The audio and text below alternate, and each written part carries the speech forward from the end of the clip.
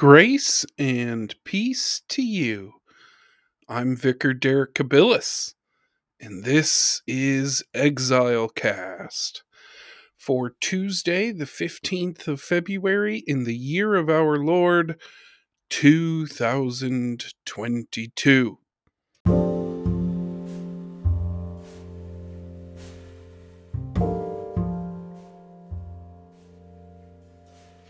Now, before we get started today, I really want to encourage you to start preparing your heart and your mind for the season of Lent. Now, truth be told, Lent itself does not begin until Ash Wednesday, March 2nd, but it always seems to kind of catch folks unaware, it sneaks up on them. And this year, I just want to give you a heads up while it's still a couple weeks away so that you can start thinking about how you want to mark this holy season. Lent is the holiest time of the Christian year. Yes, it is 40 days that we spend preparing our hearts for the resurrection of Christ on Easter, but it's also a time to just sort of get our spiritual houses in order. I know a lot of folks give up chocolate or pop or go eat fish on Fridays during Lent, stuff like that. And honestly, that's all fine. But Lent was never supposed to be just about giving up one small, silly thing for 40 days. Lent was originally about taking stock of your life, taking a good hard look at yourself, examining where you're at, what you're doing, how you're feeling, what's going on with your spirit and your relationships, and making changes to get yourself back on the path that you think God is calling you toward. Yes, fasting is a part of that. Some folks, especially Catholics, don't eat meat during Lent. Some folks do give up chocolate or sex or whatever it is, and that's all good. But the point of fasting, the point of self-denial, is to make space in your life. You take something out that isn't that necessary so that you can put something in that is helpful. Does that make sense? Early members of the Methodist movement in the 18th century fasted twice a week often. They would fast for a meal, and then they would take the time that they would have spent eating and they would do something like go visit a prisoner or someone who was sick in the hospital, something like that. Or they would donate the money that they would have spent on that food to the poor, essentially giving up a meal so that someone else could have one. Do you see how that works? Making space, taking something out, and then filling that void with something good. Now, your situation might be different. Theoretically, if you're someone who eats breakfast every day, I'm not much of a breakfast guy myself, but if you eat breakfast every day, one thing you could do is fast from breakfast, either 1 or 2 days a week, or say every day, and choose instead to have a prayer time or to read a spiritual book for 20 minutes every morning instead. Or maybe, just maybe, you have something in your life, not like eating breakfast or anything like that, something in your life that you know is specifically bad for you. There's nothing necessarily wrong with eating breakfast or chocolate. or even eating chocolate for breakfast if you do it in moderation, for that matter. But let's say that you got something in your life that is actually bad for you. Drinking too much, smoking, gambling. Maybe you play the lottery every week and just waste your money. Maybe you watch too much TV or spend too much time playing video games, or even spend hours and hours reading fluffy, pulpy fiction that may as well be trashy television. Well, then you don't want to fast from those things. Fasting is temporary. What you want to do is you want to use Lent as a period to start letting them go altogether. We all have those things that we know aren't very helpful to us. Those things that actually make us worse, that add darkness and difficulty to our lives. They're called vices. And we're always waiting for just the right time to give them up, Today isn't the right day. This isn't the right week. Next month, after I get through the busy season, then I'll do it. Da-da-da-da-da. And it goes on and on that way. Well, Lent comes to say, now's the time. Now is the time. We also have a lot of stuff going on at church for those who want to add some spirituality to their lives during Lent. We're going to be having a Thursday night prayer and communion service at 8 p.m. We're going to have a Wednesday night book study on Zoom led by Reverend Dale. It's going to be on a book about the Ten Commandments. Wednesday morning Bible study on the book of Genesis. Essentially, no matter what your schedule or your availability is like, if you get our newsletter, you go to our Facebook page, whatever, I can almost guarantee that you're going to find something that works with your life. So think about adding some church to it during Lent. And finally, let me say Lent is also for something else. There were two categories of folks who took Lent very seriously in the ancient church. The first were those who were waiting to be baptized on Easter Sunday. Easter was a very popular day for baptisms with the resurrection of Christ and all that. And candidates for baptism would often spend the 40 days of Lent in intense study and prayer as they prepared to receive the mystery of baptism in their lives and devote themselves to a spiritual community. Lent was also important, however, for those who were seeking reconciliation to the church.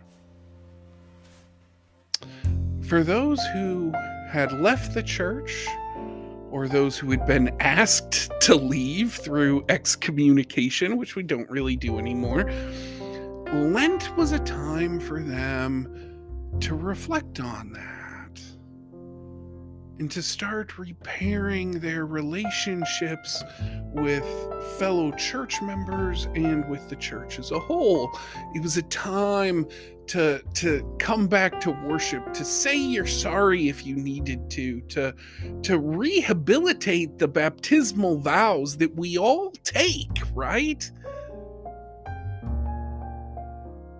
People forget that we take vows at our baptism to support the church by our prayers, presence, gifts, service, and witness. All 5 of those things, we vowed to do that. And sometimes relationships with churches break off, and there are reasons for that, but sometimes we're just not attentive to the vows we've made. And so we need to rehabilitate that relationship, not to the church as an institution, but thinking about the church as a community of friends brothers, sisters, siblings, folks to whom we need to be reconciled.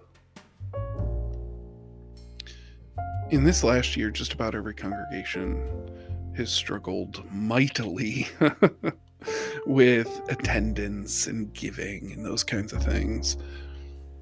And whether you attend Uniontown or some other church, if you know you've fallen off track, if you know you just haven't made worship a priority in your life, you haven't been tithing, you haven't been connecting with the people that used to mean so much to you and to whom you probably meant quite a bit as well, believe it or not. Well, if that's you, then I want to make an invitation to you to come on home. Do whatever it is you need to do.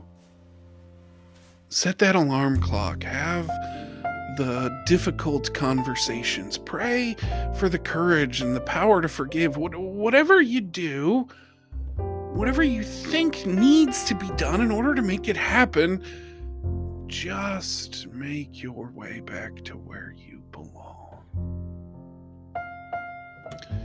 You know, none of us knows where the future leads. Maybe that's the great lesson of 2020, 21, and 22. None of us knows what's going to happen in the future. None of us can count on what's going to happen tomorrow or the next day or the day after that. So this Lent, let's make the best of our lives here and now. This is the time. Stay tuned, friends. We've got quite a sermon coming up for you today.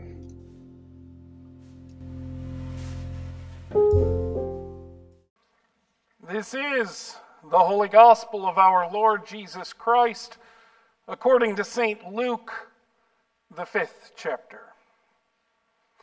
Once, while Jesus was standing beside the lake of Gennesaret, and the crowd was pressing in on him to hear the word of God, he saw two boats there at the shore of the lake.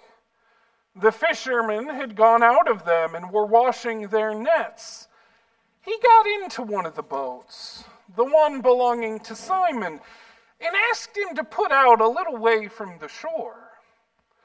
Then he sat down and taught the crowds from the boat. When he had finished speaking, he said to Simon, "Put out into the deep water and let down your nets for a catch."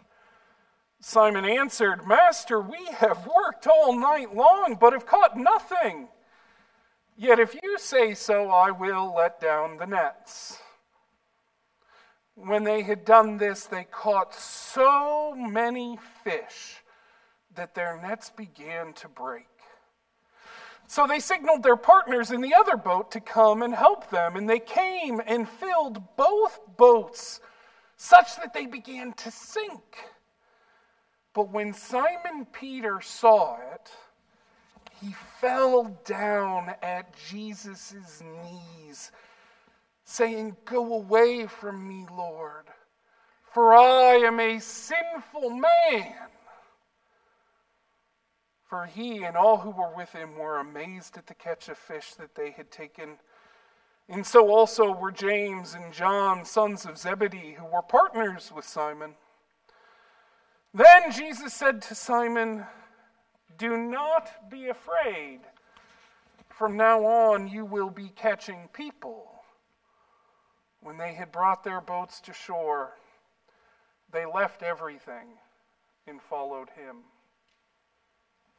This is the word of God for us, the people of God. Amen. Please be seated.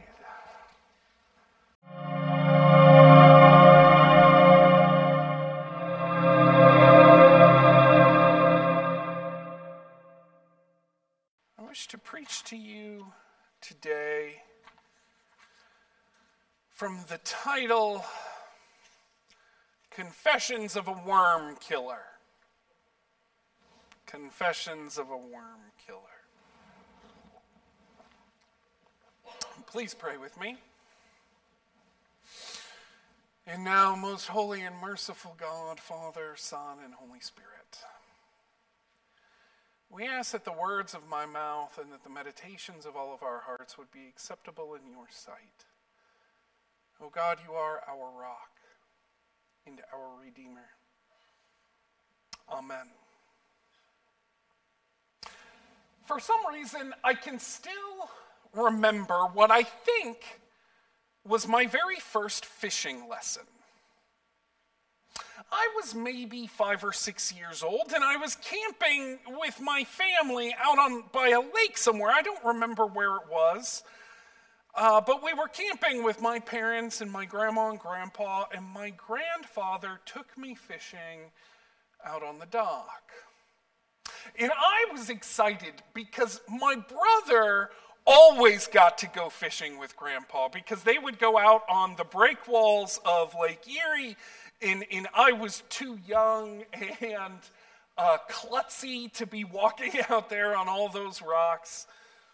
But finally, here on this lake, in this dock, I would learn how to fish just like my grandpa. So the first lesson was how to bait the hook. He said, okay, now get yourself one of those worms from that box of dirt over there. So I picked out a worm, and Grandpa said, oh, now that's a little too big for your hook, so what you'll need to do is to tear it in half. Well, that was pretty gross. But when you're 5 or 6, gross things are kind of cool. So I tore it in half, and I went to put the worm back in the dirt. But Grandpa stopped me. He said, whoa there, hold on. Don't just put an injured worm back in the dirt. It'll bleed all over the place, and the rest of the worms will get sick and die. Just put it there on the lid, and I'll use it. So I dutifully did as I was told. And the lessons continued: how to cast, how to use the reel, how to untangle the line, and so forth. Well, at some point, I think I got a little bite on my hook, but I didn't set it right, and the darn fish got away with my worm. And so Grandpa said, okay, now go fetch another worm, and I'll use the other half. So I got another worm from the box of dirt, and again, it was too long, so I tore it in half and baited my hook, and before I knew it, I was casting my line. And then a couple minutes later, my grandpa from behind me said, hey, where's the other half of that worm? I thought, wait, what did I do with it? And my mind started racing. Did I put it on the lid like I was supposed to? Did I drop it? Or did I put it back in the dirt? The one thing I wasn't supposed to do. Now I just knew that worm would bleed and kill all the other worms, and I would never go fishing with Grandpa again. And so in that moment, right there, I could have done one of two things.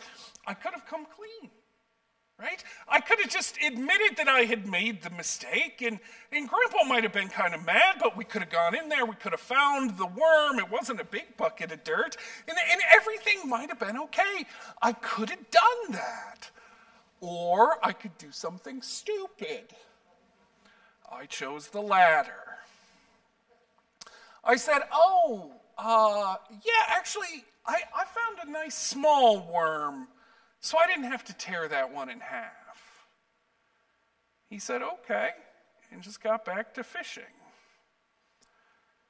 And I started to melt on the inside.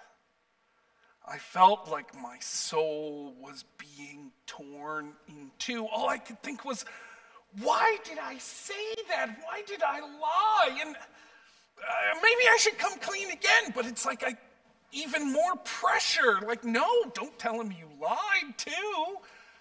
There's another part of me that's saying, Grandpa might get mad if he finds out about this. And then I'm thinking, well, he might be mad when all his worms are dead.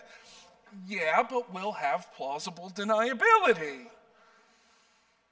Yeah, but he was so nice to me. And all I did was kill his worms and then lie to his face about it. And then another part of me said, listen, don't say anything, and everything will be just fine. Spoiler alert, everything was not fine. My heart was racing, my stomach turned sour, I felt like I was gonna burst into tears, so I told my grandpa I wasn't feeling well. And then I ran back, hid in the camper, and wept. Woe is me, for I am a man of unclean lips, and I come from a people of unclean lips. Guilt is such a powerful emotion, It's such a potent force in our lives that sometimes when we feel it, it's really hard to feel anything else at all. Have you ever felt that way before? That stomach-wrenching, heart-pounding feeling that you did something wrong. The soul-saturating, spirit-corroding culpability just rotting you from the inside out. It's such that when you feel guilty, when you feel really and truly guilty, you'll do almost anything to stop it, to resolve it, to numb it, to escape from it. We'll avoid people to stop the guilt. We'll end relationships. We'll walk away from churches and families and jobs. We will hide away in shame. We'll even do things that we know will just make us have more guilt tomorrow, just because they might help us escape the power of it today. And that, friends, is what makes guilt such a powerful tool of manipulation.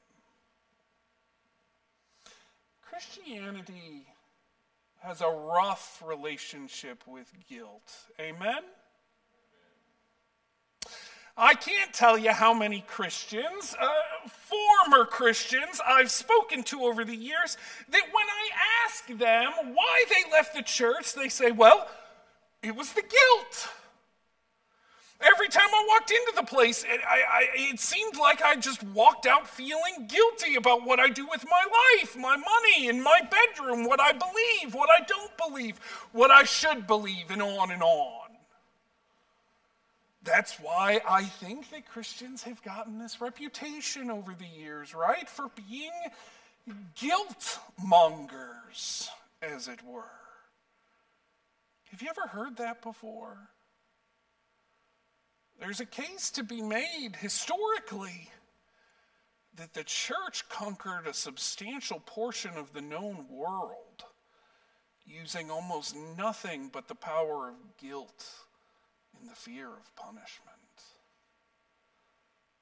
There's a way of reading history to see all the ways that lay and clergy alike have used something like laser-targeted guilt to maintain a level of control over people's lives, and along with it, a level of control over things like culture and even government. So what do we do then? For those of us who don't want to live in a church based on guilt, those of us who feel guilty for making other people feel guilty, how do we fix this ruinous state of affairs? I have no idea. The problem is big, and to a certain extent it's beyond my pay grade. But let me say what I think we should not do. It's not as easy as simply saying, well, we just shouldn't allow people to feel guilty anymore. Anything that makes people feel guilty, we should just take away. We shouldn't just roll out some kind of new kind of Christianity, new church. Same great Christ, less guilt. It doesn't work that way because the temptation will still be there. Like drugs, the problem is not that guilt doesn't work. The problem is that it works really, really well. So well, in fact, that it might just ruin your life. Now, what I think we need to realize first is that there's actually something good buried deep within guilt. Not the guilt itself, but the seed that somehow we nourish into guilt. The seed at the center of it, the kernel, the infrastructure that it's all built upon is actually something different. The church calls that thing contrition. Have you ever heard of contrition before? Contrition comes from the Latin, and it literally means to grind something down or to rub something away. It was the word that they used to use for all kinds of things like polishing metal or filing rust off of an old sword, sharpening a knife, or even, as is most familiar with us these days, scraping ice off of a road. Essentially, contrition is the recognition that there is something that has accumulated, that whatever's underneath is good. Whatever is underneath works, and it's holy, and we should appreciate it. But over top of it, there has been something that has been built up, that has been concretized. And there is some kind of abrasion that's necessary in order to remove it. I say that contrition is actually a very holy thing, because whether you're talking about rust or lime scale or ice or just regular old sin, what you're talking about is something that impedes a movement. Something that gets in the way of a flow and prevents something from working according to the beauty and the grace with which it was first conceived and defined. A dull, rusty knife. A pipe that's clogged with hair and calcium. A sidewalk covered in snow, a guilt-ridden spirit. They all need an abrasion. They all need the recognition that something has built up in a desire to clean it off, yank it out, rub it away, and restore the flow that was always meant to be there. When Isaiah has his vision of coming into the very throne room of God, you get the sense that something is trying to move inside of him. Something wants to get out, but it's impeded. And his very first words, oh, it's so sad, but his very first words upon gazing on the fullness of God and all that glory with his own two eyes, the first thing he says is, "Woe is me, for I am a man of unclean lips. I come from a people of unclean lips." The pure, undiluted righteousness of God highlights the blockage that exists within Isaiah. Isaiah has a clog, and it's that glory that lets him see it. Likewise, when Peter sees Jesus perform this amazing miracle, he too is moved with a kind of contrition, that kernel, that seed. He too can see that there's a problem in his life, that he's got some gunk built up around the edges, that he's got some rust going on, but his move is different. Peter transfers that contrition into shame. Go away from me, Lord, for I am a sinful man.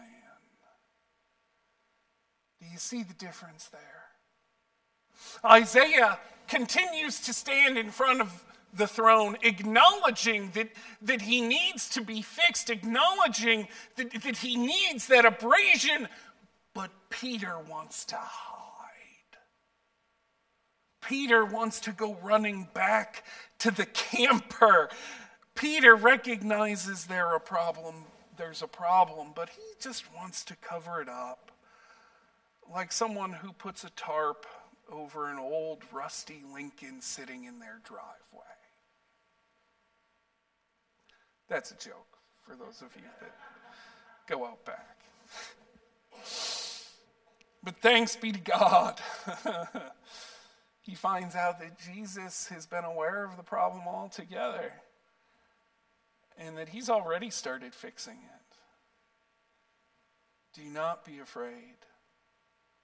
From now on, you will be catching people.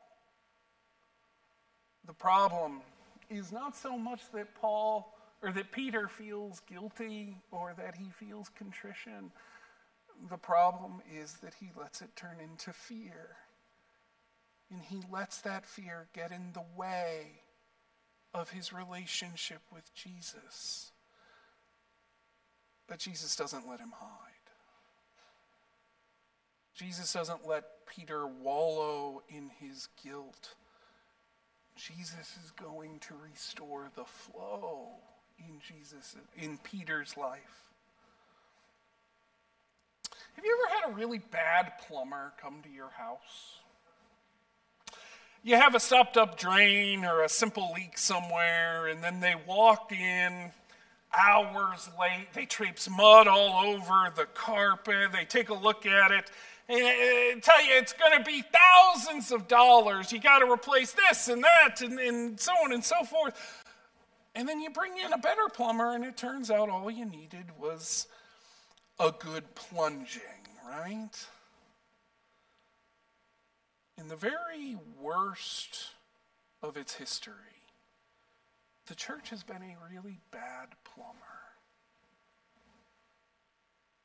That's how we've gotten our influence into our money, how we have fleeced the world for our own benefit century after century after century by dragging mud in and telling people that we know the solution and it's going to cost so much.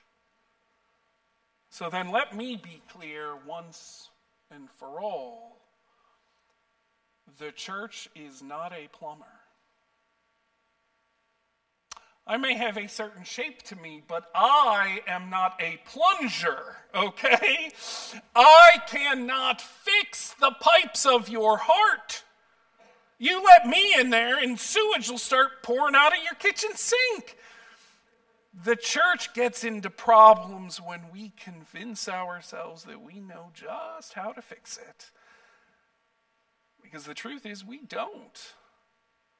But we know a guy. We know a guy who can spot the problem. We know a guy who has the tools and the know-how to get our lives flowing again. And he may not come cheap. And the whole thing may hurt a little bit, and he may be around a lot longer than you were anticipating. But friends, the job will get done. Our job is just to make the introduction. I remember my mom came into the camper to find me. I covered my tear-soaked face with a pillow because I was choosing shame. She told me to tell her what the problem was, and I told her the whole story, and she said, well, it's no use just sitting here crying. Why don't you get up and tell him? He ain't gonna hurt you. You see what she did there? That's what the church is supposed to be doing. We're supposed to ask what seems to be the problem and then give the assurance that you can go tell him. He's not going to hurt you, right? So I got up, I went to my grandpa, I felt like I was going to burst into flames right in front of him, and I blurted it out and I said, I'm sorry, I killed your worms. He said, we were fishing. That's the whole point. I said, no, I tore the worm in half and I put it back in the dirt and now they're all going to die.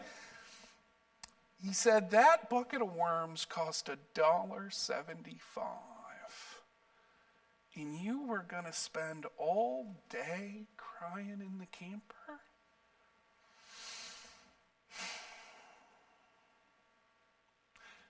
When you finally talk to the guy who can fix the problem, you find out it wasn't nearly as big of a deal as you thought it was.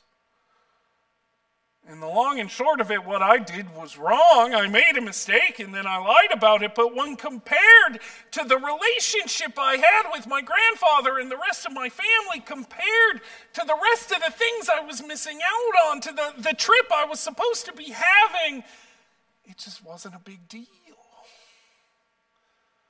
I guess I needed someone bigger and smarter than me to tell me that. That night, we went fishing again at sundown.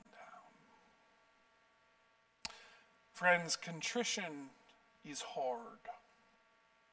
Confession is hard. It makes us want to sever our relationships, cover ourselves in shame, hide from the ones who love us most. But God doesn't seek shame. God doesn't seek punishment. God isn't interested in making you feel bad for the choices you've made. God knows you feel bad about them already. God just wants you to let him clear them away. In short, all God wants is to help us get things moving again. These words I offer to you in the name of the Father and of the Son and of the Holy Spirit. Amen.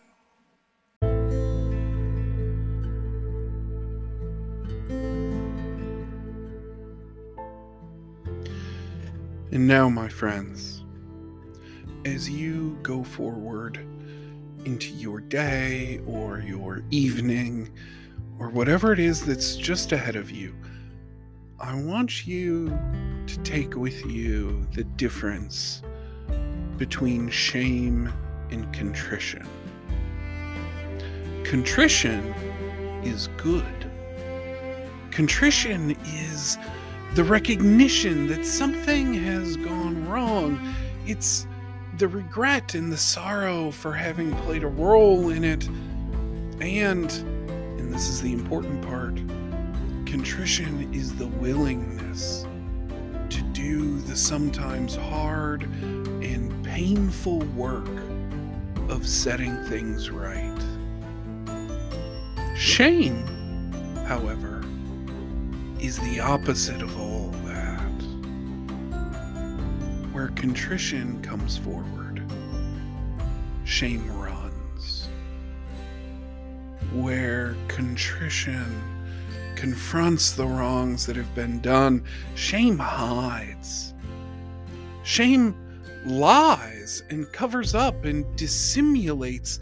Shame keeps the infection cold and dark and wet.